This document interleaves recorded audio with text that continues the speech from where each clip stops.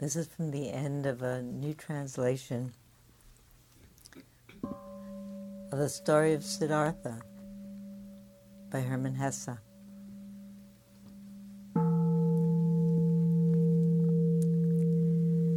There slowly bloomed and ripened in Siddhartha the realization and knowledge of what wisdom, the object of his long quest, really was.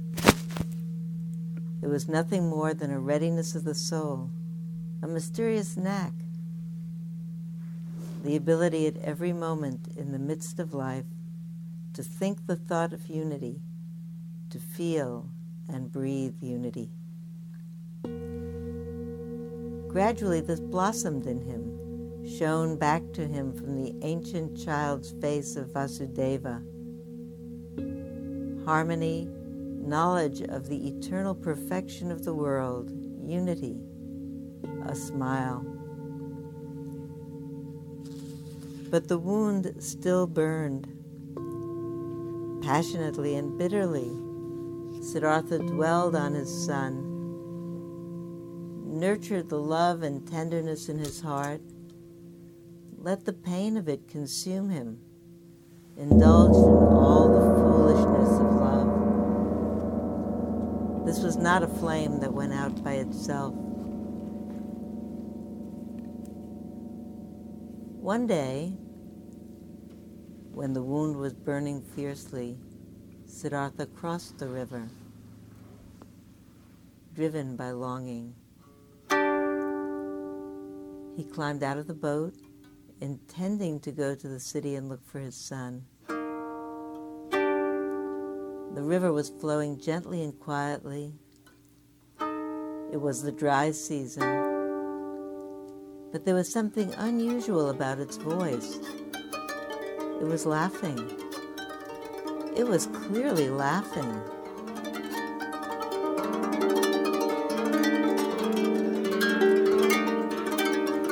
The river was laughing loudly and plainly at the old ferryman. Siddhartha stopped, bent over the water to hear better, and in the quietly moving water, he saw the reflection of his face. In this reflected face, there was something that recalled something forgotten. And as he thought about it, he remembered.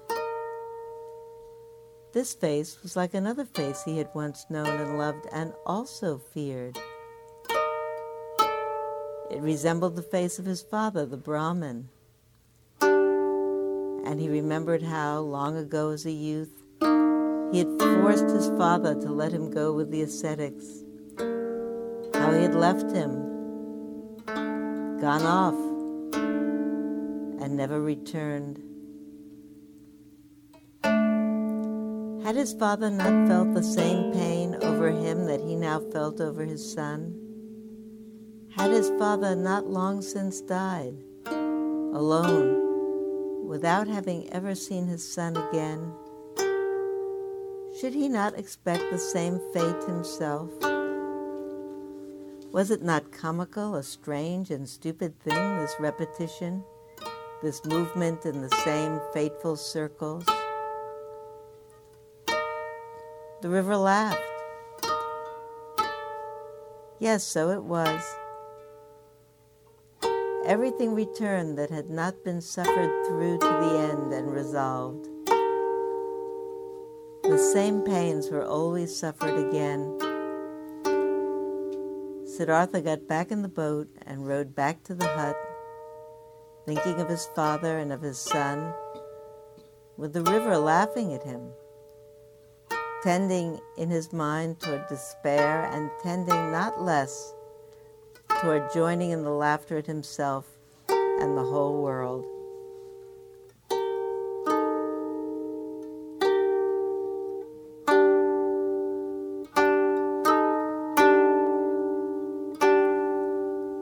The wound was not flowering yet. His heart was still fighting his fate. Cheerfulness and victory had yet to shine forth from his chagrin. But he felt hope. And when he got back to the hut, he had an indomitable longing to open himself to Vasudeva, to expose everything to that master of listening, to tell him everything. Vasudeva was sitting in the hut weaving a basket. He no longer worked the boat. His eyes had begun to get weak, and his arms and hands too. All that remained unchanged, still glowing, was the joy and cheerful goodwill in his face.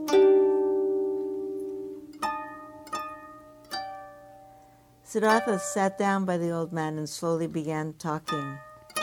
Things that they had never talked about, he talked about now. About the time he had gone back to the city, about the burning wound, about his jealousy when he saw happy fathers, about knowing better about such desires and yet struggling in vain against them.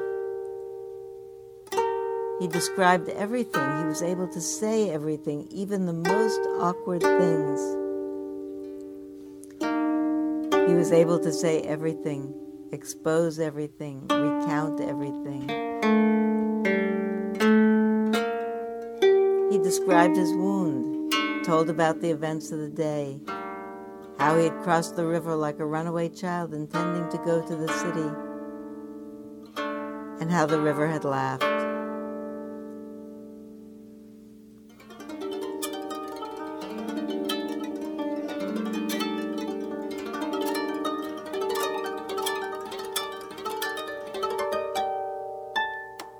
As he spoke, and he went on for a long time, Vasudeva listened to him with his face still, and Siddhartha felt more than ever the power of Vasudeva's listening.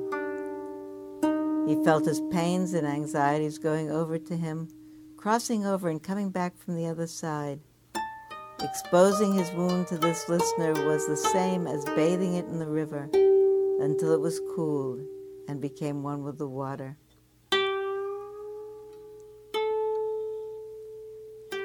As he went on speaking, continuing to unbosom and confess himself, Siddhartha felt more and more that it was no longer Vasudeva, no longer a person who was listening to him.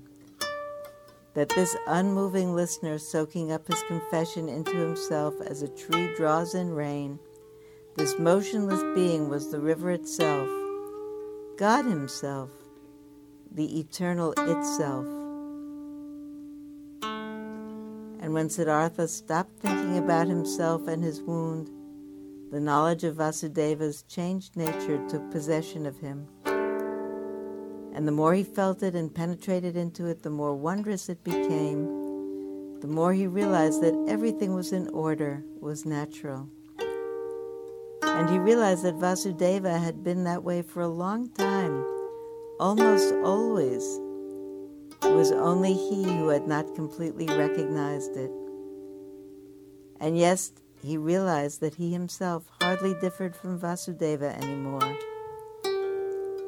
He had the impression that he was now seeing old Vasudeva the way ordinary people see the gods, and that this was not something that could last.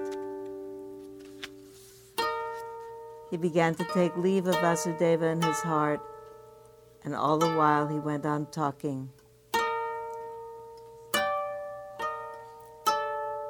When Siddhartha had talked himself out, Vasudeva turned his kindly, now weakened gaze on him, and without speaking, silently radiated love and cheerfulness to him, radiated understanding and wisdom. He took Siddhartha by the hand, led him to the seat on the riverbank, sat down with him at the river, smiling.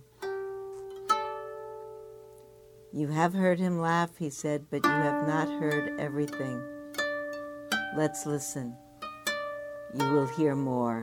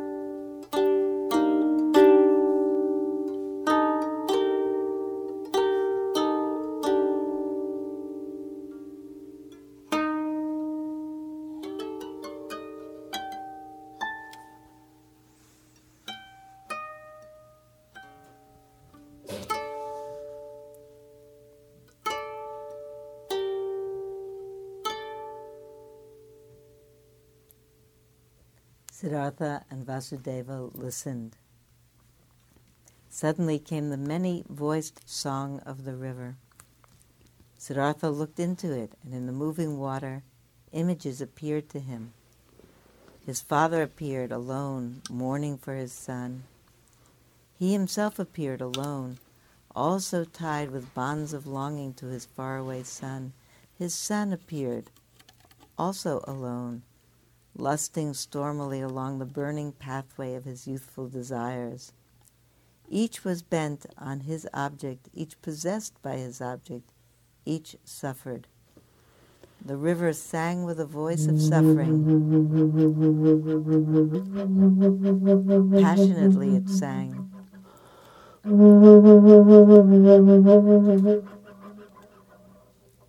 Passionately it flowed towards its goal, its voice lamenting.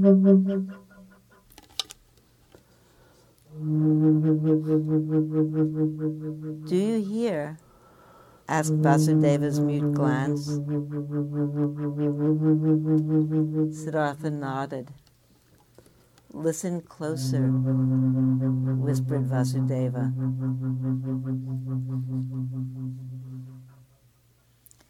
Siddhartha made the effort to listen closer.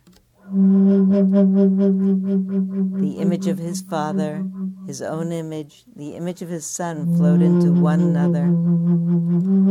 Kamala's image also appeared and dissolved. Govinda's image and other images appeared and fused with one another, and all became the river.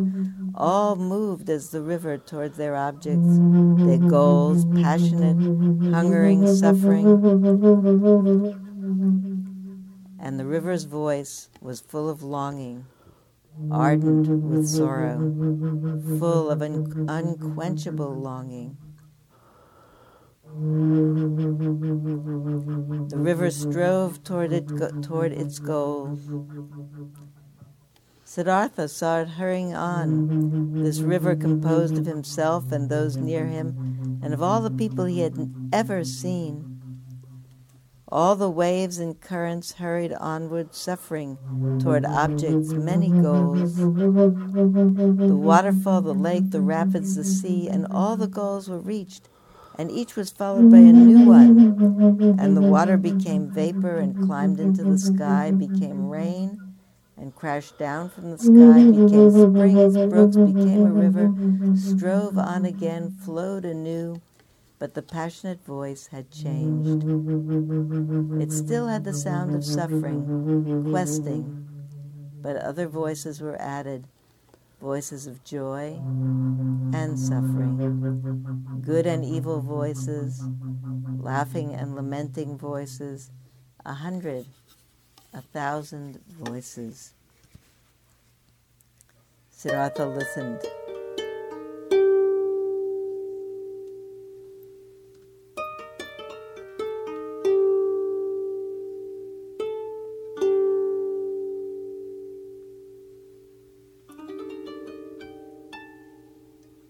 He was now all listener, completely one with listening, completely empty, completely receptive.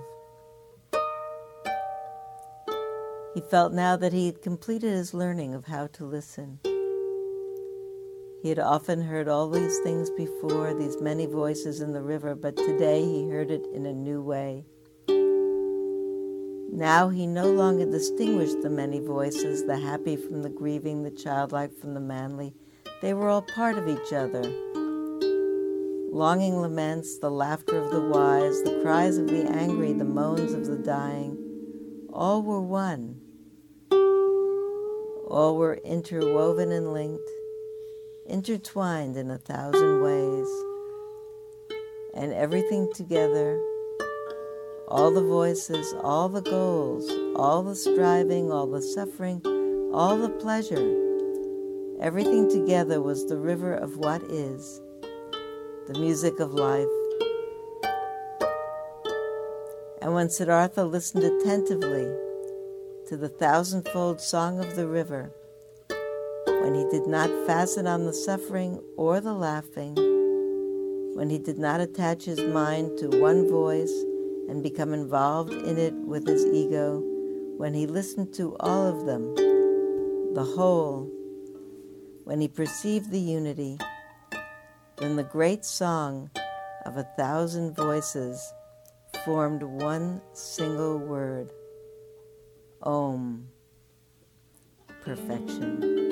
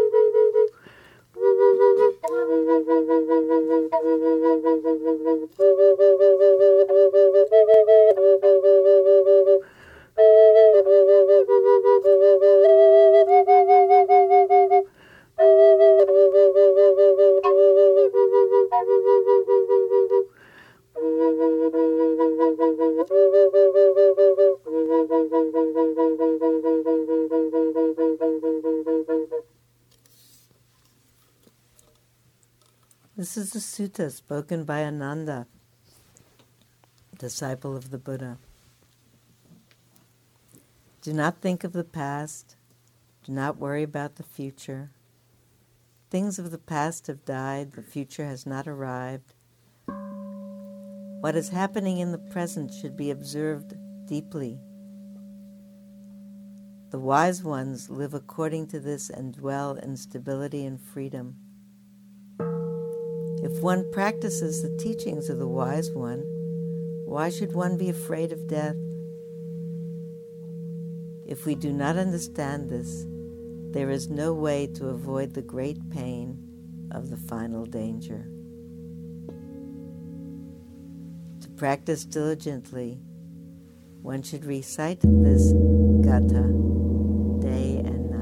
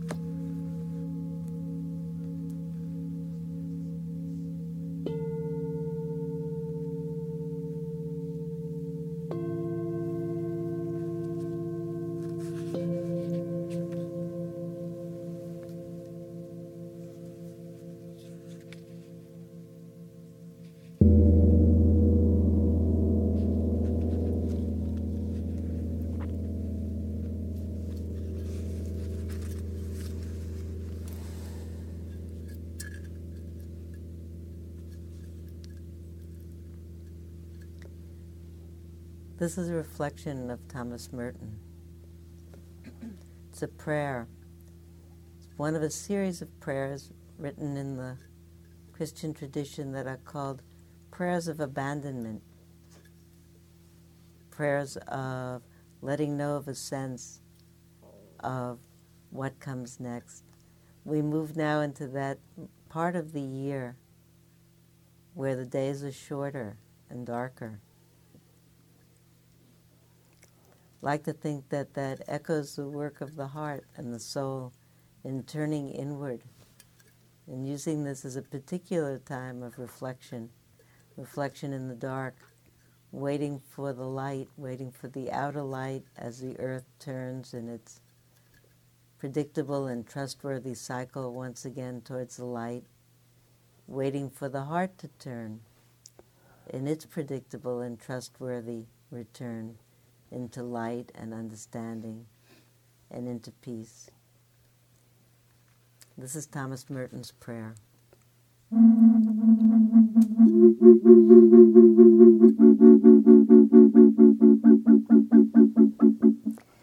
My Lord God, I have no idea where I am going. I do not see the road ahead of me. I cannot know for certain where it will end. Nor do I really know myself. And the fact that I think I am following your will does not mean that I am actually doing so. But I believe that the desire to please you does in fact please you. And I hope I have that desire in all that I am doing. I hope that I will never do anything apart from that desire. And I know that if I do this, you will lead me by the right road, though I may know nothing about it. Therefore I will trust in you always, though I may seem to be lost and in the shadow of death. I will not fear, for you are ever with me, and you will never leave me to face my perils alone.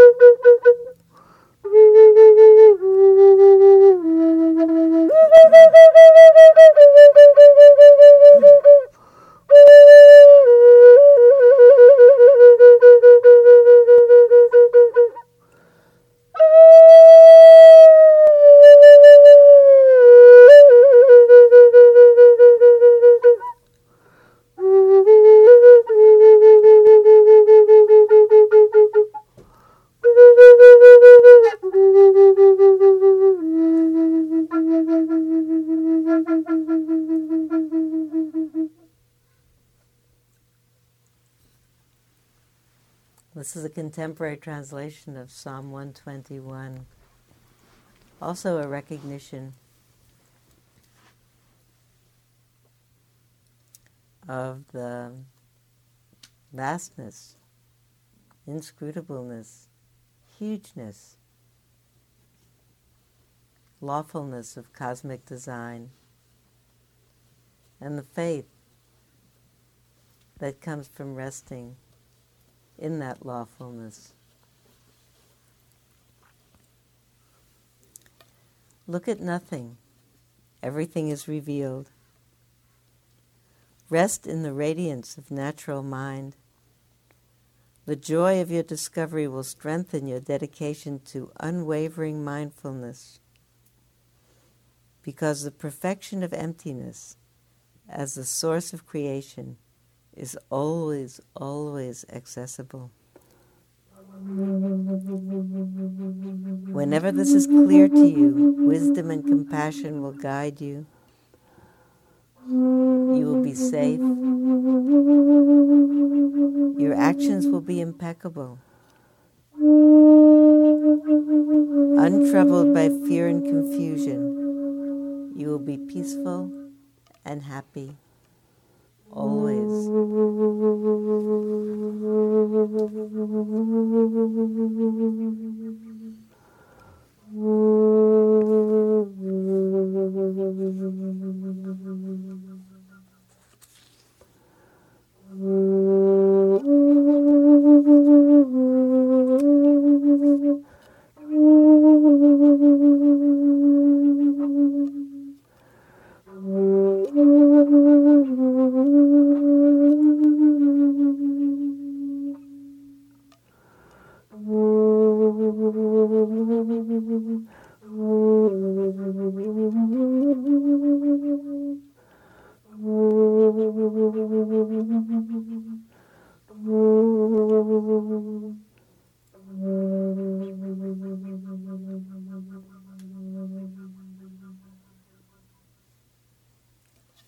This is a translation of the Metta Sutta, description of the refuge of the natural heart of peace. This is the work of those who are skilled and peaceful, who seek the good. Maybe they be upright and able, straightforward, of gentle speech and not proud. May they be content and easily supported, unburdened, with their senses calmed. May they be wise, not arrogant, and without desire for the possessions of others. May they do nothing mean, or that the wise would reprove. May all beings be happy. May they live in safety and joy. All living beings, whether weak or strong, tall, stout, average or short, seen or unseen, near or distant, born or to be born, may they all be happy. Let no one deceive another or despise any being in any state. Let none by anger or hatred wish to harm another. As a mother watches over her child, willing to risk her own life to protect her only child, so with a boundless heart should one cherish all living beings, suffusing the whole world with unobstructed loving kindness. Standing or walking, sitting or lying down, during all one's waking hours, may one remain mindful of the heart and this way of living that is the best in the world. Unattached to speculations, to views, and to sense desires, with clear vision, such a person will never be reborn into the cycles of suffering.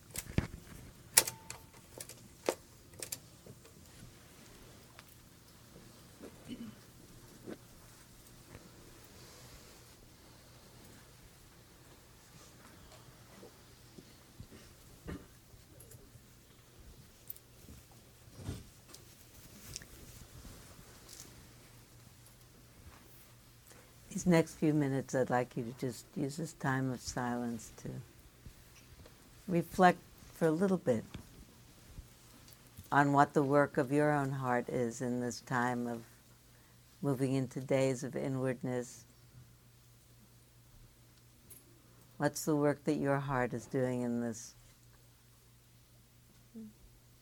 internal part of the year? What's the light that's waiting to shine?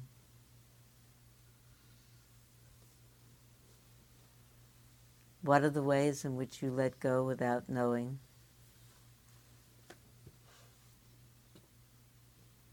And wait, as T.S. Eliot says, wait without hope, because to hope might be to hope for the wrong thing.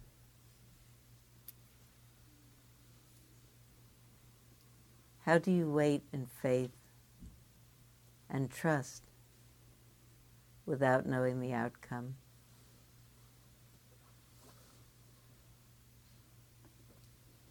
What supports you in the waiting? What nourishes your faith?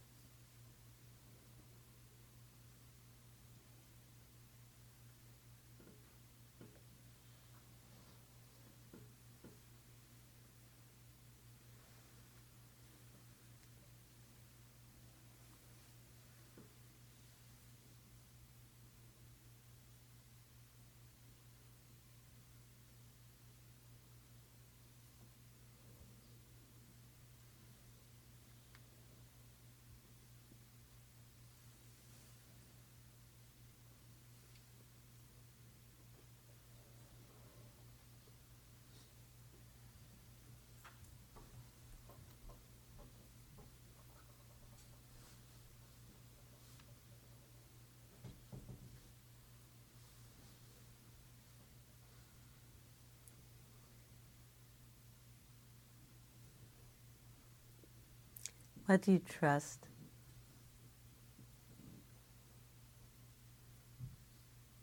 We all get frightened. What do you trust when you're most frightened? What are you most frightened of? Can you even tell yourself? Do I even know?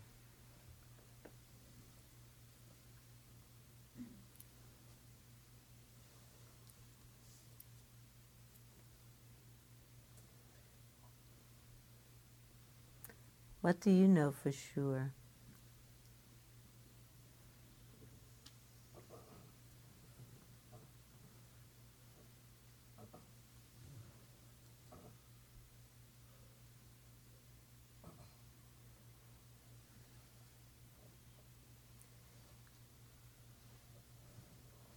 Vasudeva said to Siddhartha, listen harder. Listen again.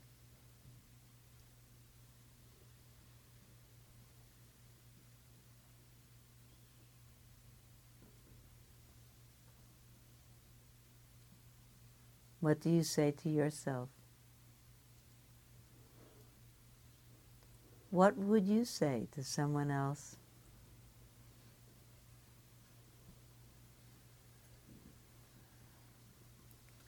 If you were the Vasudeva of their lives. We are each of us for each other the Vasudevas of each other's lives.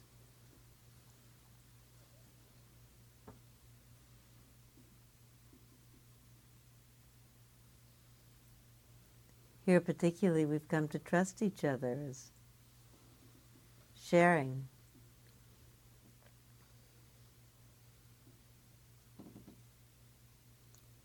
That heart of Siddhartha that recognized suffering and wanted so much to be free of it.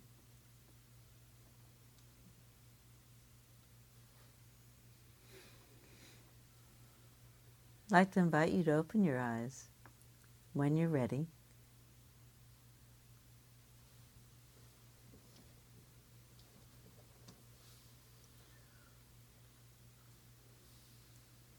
Look around and see who else is here. Room full of each of us Siddhartha and each of us also Vasudeva.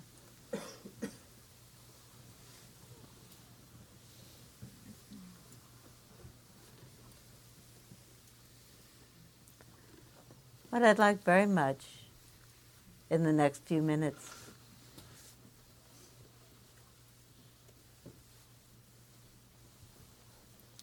is for each of us to think about giving a gift to the person next to them of a piece of wisdom, a thought of what sustains, an instruction. Look deeper, listen harder. What do you do? What was the instruction you thought of for yourself? If you have Vasudeva for the person next to you. So whoever is next to you, one person or two persons, you don't have to speak, you know. You could just hold their hand.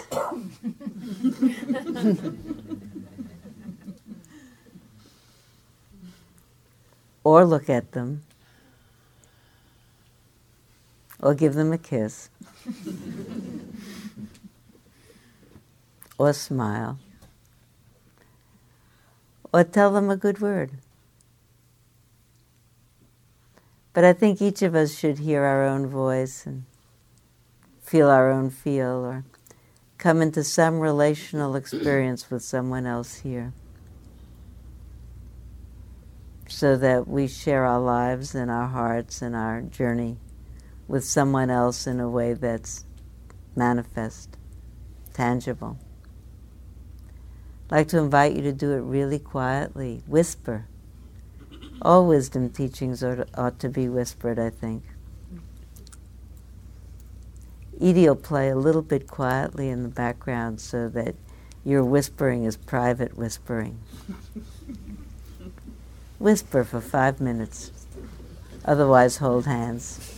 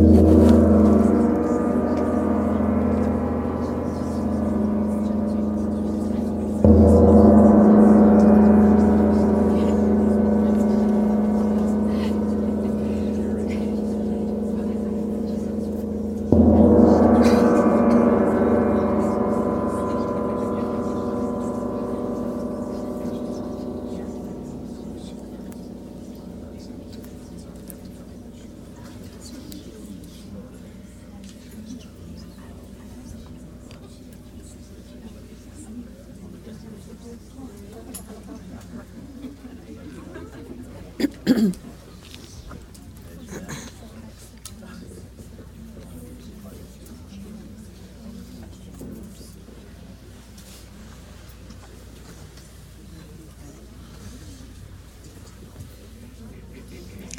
like to do something else special now.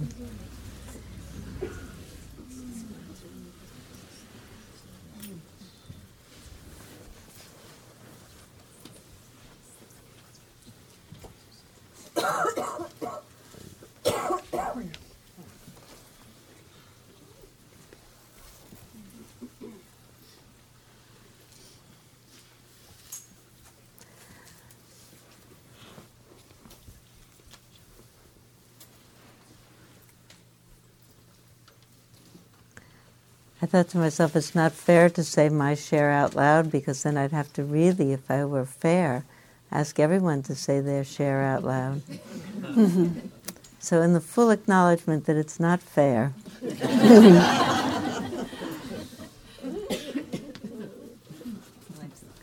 I want to say about what a sustenance and support the fact that we meet together is to me. And how much of my own trust that this journey that we are each of us on is a feasible journey rests on having fellow travelers who, by their very presence, confirm in me that there's a trip to be made and a job to be done and a freedom to be earned and the possibility of it. And there's a piece of the heart that's attainable in this lifetime, not for good and all, but from time to time. And that, especially when it isn't there in place for good and all, the company of friends is the biggest support. In a big enough company of friends, there's always someone whose heart at that moment remembers the truth. So when one's own forgets, someone else's remembers. So I think that we are, in a sense, the keepers of each other's faith. We'll pass it around maybe and say, you hold it this week and you hold it next week. And you know, of course, when we're here together week after week, we always know about people who have been part of the group who have different, more strong challenges in their life. Their own health or well-being is challenged, or the people that are their closest kin, or people they lose. Sometimes I think that the whole of life is accommodating to loss. It is, really. Doesn't mean that there isn't beauty and goodness and poetry and art and music and wonder and awe and delight. There are all those things. And thankfully there are all those things. How would we do it otherwise? Because otherwise what we would be left with would be loss and accommodating to loss. Really fortunate that we have human hearts that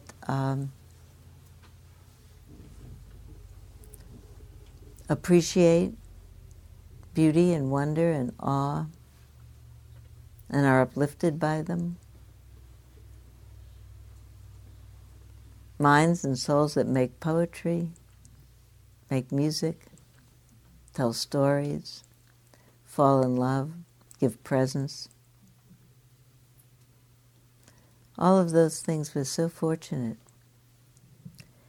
The other capacity of the heart for which I think we are amazingly fortunate is the capacity to heal, that we can get better, that the most devastating things can and do in the course of all of our lives happen to us. And impossibly, we get back up again and do more. Not right away. Not right away. And for every one of us, differently. There is no rule I'm sure, for healing. But I think there is the fact of healing and the truth that hearts heal.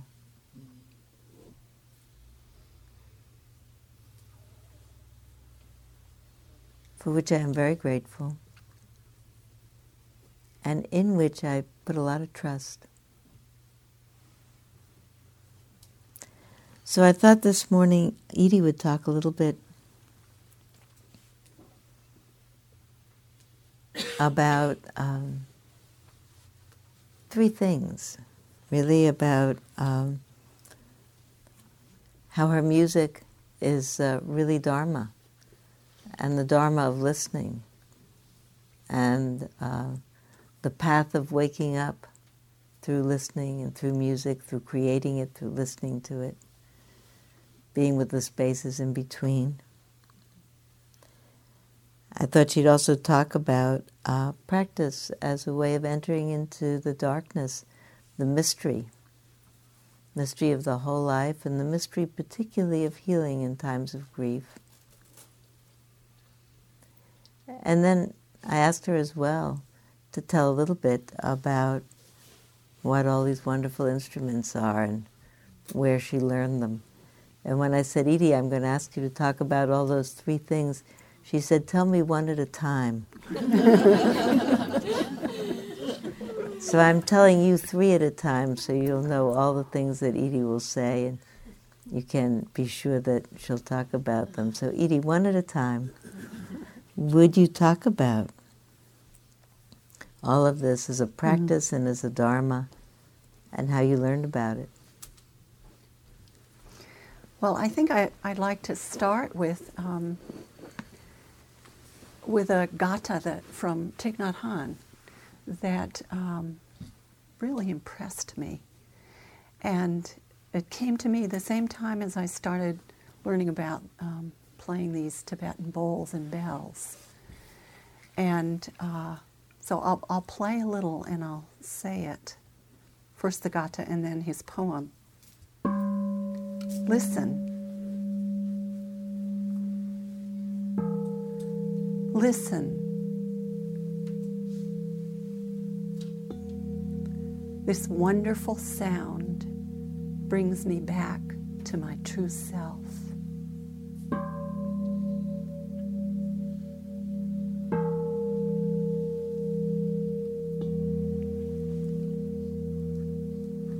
This is his poem called The Sound of the Bell. The pure sound of the bell summons us into the present moment. The timeless ring of truth is expressed in many different voices, each one magnifying and illuminating the sacred. The clarity of its song resonates within us and calls us away from those things which often distract us, that which was, that which might be, to that which is.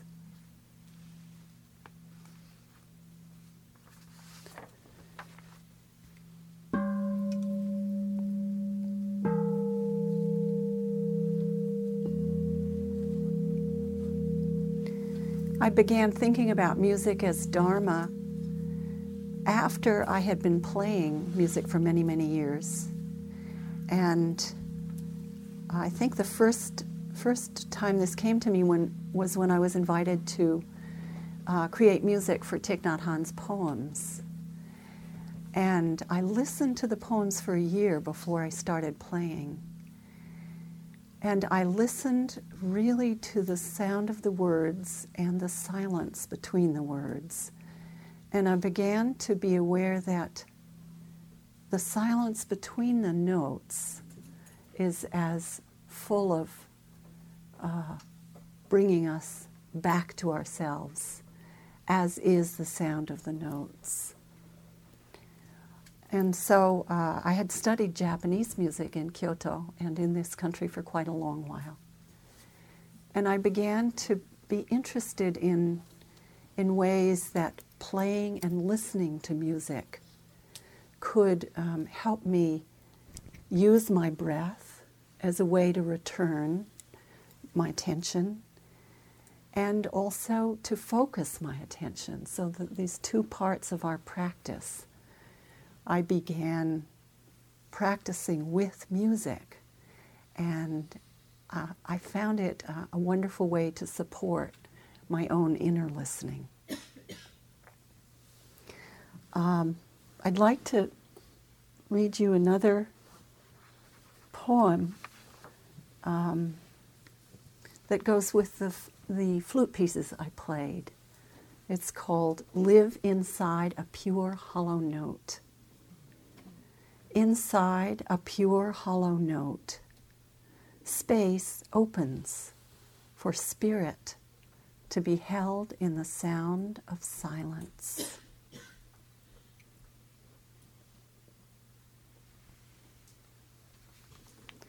I've been thinking how much of all of God's music, silence is the most sublime, and how grateful I am for the way we sit here in silence. And the moment that I come into the room, I actually feel this change inside my body from the silence. And in a way, music sort of frames the silence. It gives a container so that we can dwell in the silence and be held by the perimeter of the music. So that's one way I started thinking about music as Dharma. Another way was after my son died, I decided that I would dedicate myself to playing music for peace. And I began to look for ways that I could do that, look for different contexts, personal ones for people like myself who were grieving, who wanted to be in a quiet place and listen to music and listen to the sound of the bells. And Mijo and I started we have a small sangha in Berkeley when we play the bells, and for a period of time we would have bells meditation and just listen inside the sound of the bell, as Ty has suggested. I began playing for peace demonstrations. I remember when the Gulf War took place, we called a town meeting in Berkeley, and we all convened to share our collective grief for this devastating moment of entering the war. And people spoke, and I played music. I think that the moment of playing for peace that touched me most deeply was two moments, really. One in Sarajevo, when I played with women, and I met with women's circles. And in the circle, I spoke about the reason that I'd come there, and that I had come first to work with children after my own child had died, because I wanted to be with other mothers who had suffered. And in that circle of women, each woman told a story. And at the end of the circle, they told me they had never spoken these stories to each other. And one woman told about seeing her mother hung on the balcony by the Serbs as a retribution for staying in her apartment. And we each listened very carefully to each other. And I just felt this extraordinary compassion and service and healing that we give when we listen to each other. And I think that's what came to me in the gift as we were speaking and I was playing, was what an extraordinary gift our presence of listening is to each other. And one of the women said, during the war, the birds all stopped singing. There were no birds in Sarajevo, none. That special sound ended. And after the war, at the moment when I came back, when I was in Sarajevo, the birds were singing. And I was so moved, I wrote a piece, and I'd like to play just a little of it. Because I just, this thought of the birds coming back to Sarajevo and singing again, I thought, what a miracle. So I'll play just a little bit of These Are the Birds Coming Back to Sarajevo.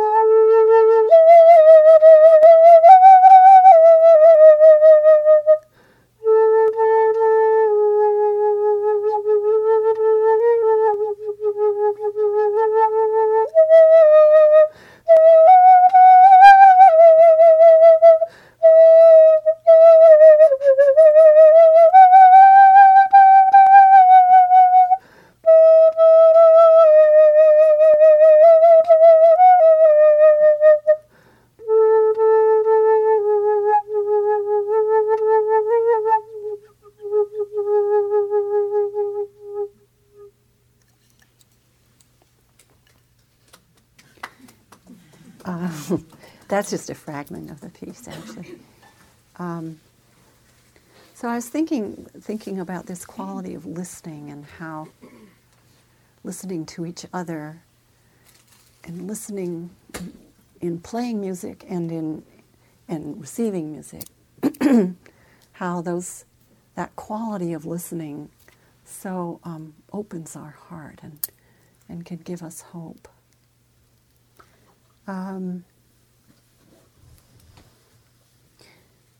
Sylvia, when you were just talking and when I was listening to the Siddhartha story, and I was thinking about these 7 years of what to me feels like completing a looking deeply into the nature of grief, which I tried to give some shape to by music. I was remembering a moment with my dear friend Susan Felix, who came to me a day, right, or two after Jonathan died, and she brought me one of her beautiful bowls. And I was sleeping on the sofa, and during the night I bumped the bowl and it broke. And I was just broken-hearted, and I had an attack of all of the worst of the aversions of self-hate and how could I have done that? First my son, and now I can't even take care of a beautiful bowl. And every part of myself rose up in that moment. And then the next day I told Susan, and I was just heartbroken. And Susan took the pieces back, and she mended it. And then she brought it back to me. And it was mended with gold. And in Japan, when a very precious tea bowl breaks, it's mended with gold. And that image has stayed with me ever since, Susan. It was so wonderful. And Susan demonstrated to me how important our capacity for being present and listening is. And she didn't try to fix me. She just reminded me of what I already knew about Japan, actually. And so that image of the heart that breaks, that can be mended with gold, is one that has stayed with me and meant a lot to me.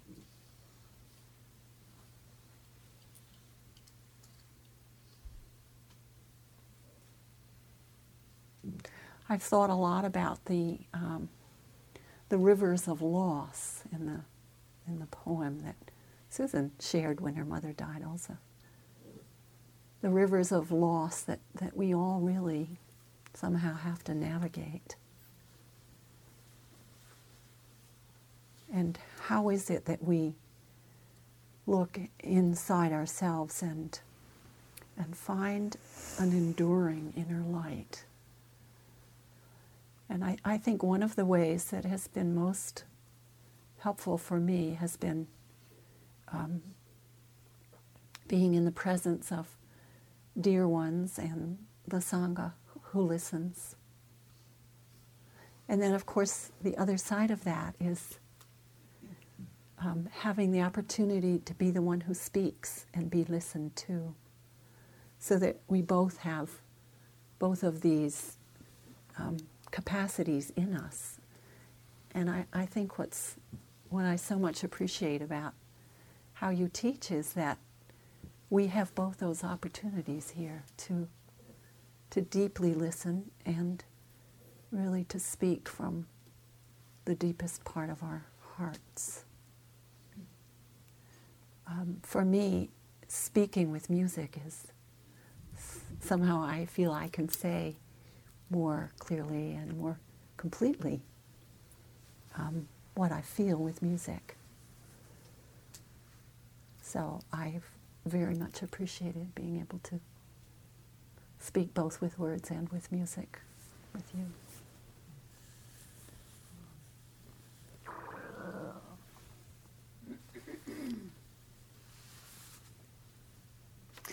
I think I'd like to read one piece from the Upanishads that was a piece that stayed with me all during the time that I was grieving.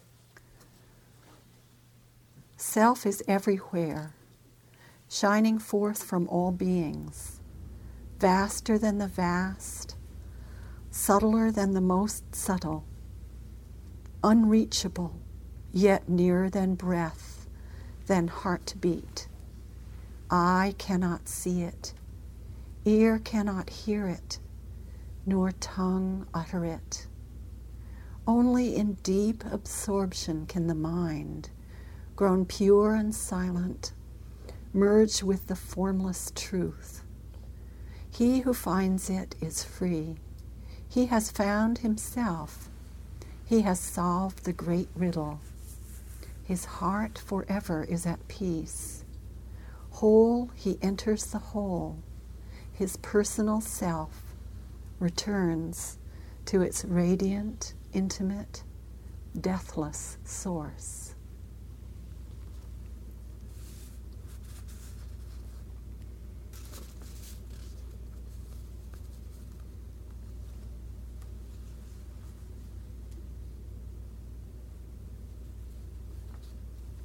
Actually, I think I'd like to read you one more poem that goes with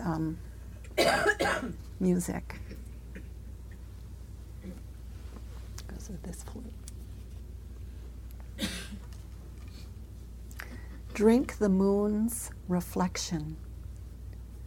Drink the moon's reflection in open space of emptiness. Music of night stretches out time, enlarging space, filling me with spirit. I move over the waters of moonlight.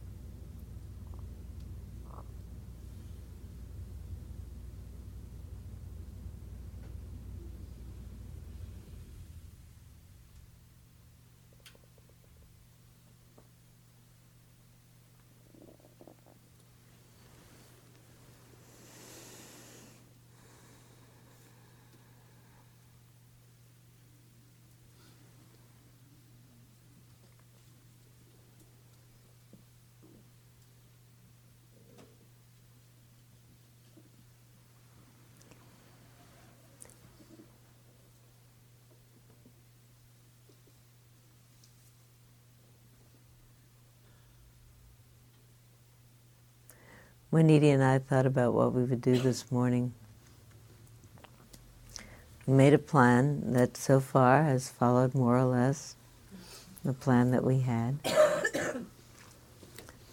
And I said, at this point, probably people would have questions, and maybe we'd ask them. And I realized that as I sit here, anything that I might articulate in words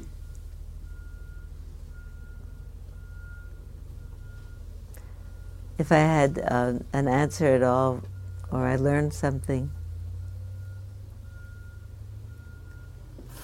there's another way to say that.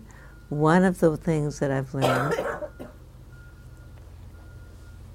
perhaps the central point that I learned from Edie's teaching,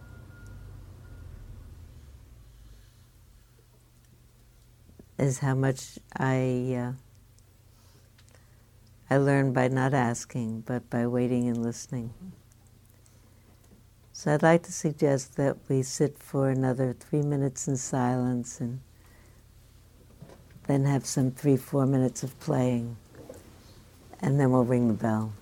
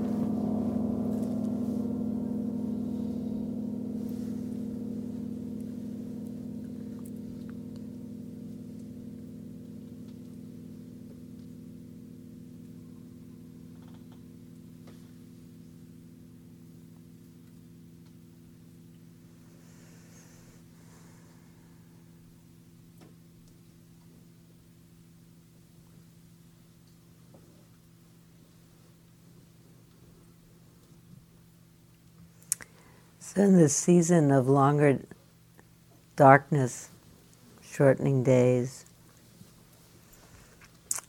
anticipation of holidays that talk about the rebirth of hope,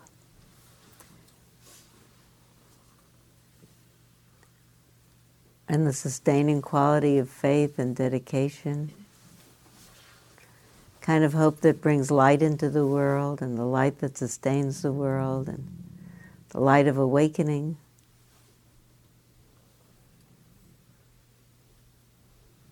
All kinds of candles, candles of joy and thanksgiving. Think about, especially in these days of thinking about gifts, what's the very best gift that we can each give each other?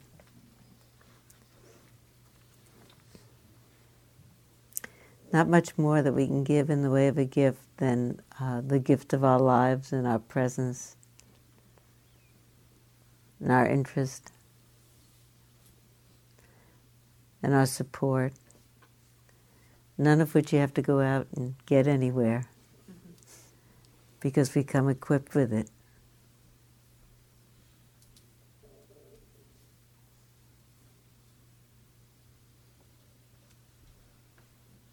As I just think about that, I think about all the instruction manuals that come with all the gadgets that you buy. And I think about the fact that on the one hand, maybe we don't need an instruction manual to respond with a caring heart. It's built into us. We could figure it out. And on the other hand,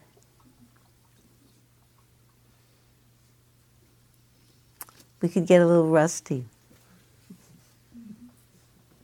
So maybe we need sets of instructions and friends whose vision at one point or another is better than ours, so they can read us the instructions.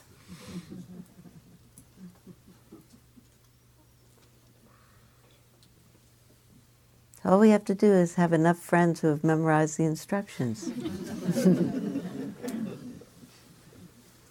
And then we can go on this season and every season, giving each other really the gift of hope, keeping the faith for each other.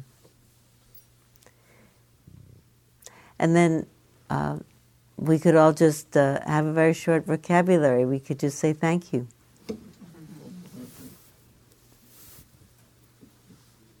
I'm pretty sure that thank you and I love you are about the same.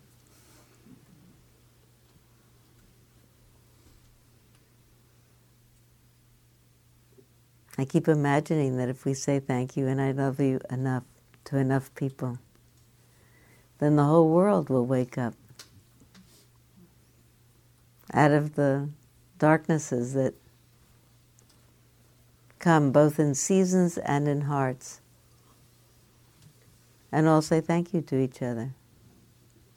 Then we could have a universal greeting card, you know.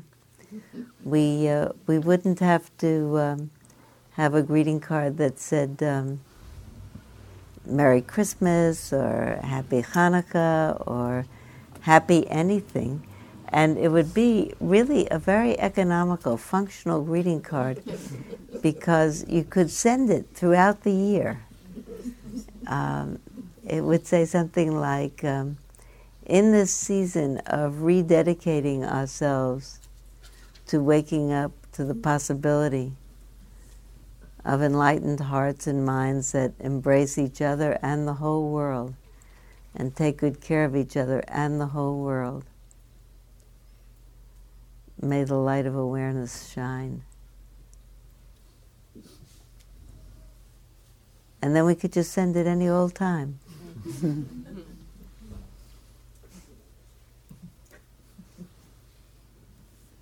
Thank you, Edie. Thank you, Sylvia. Turn off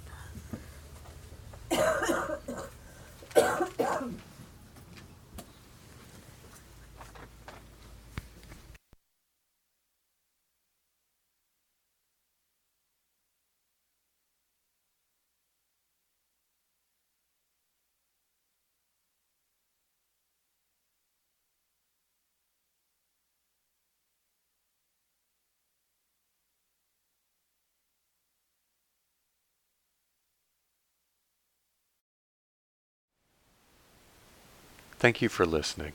To learn how you can support the teachers and Dharma Seed, please visit dharmaseed.org/donate.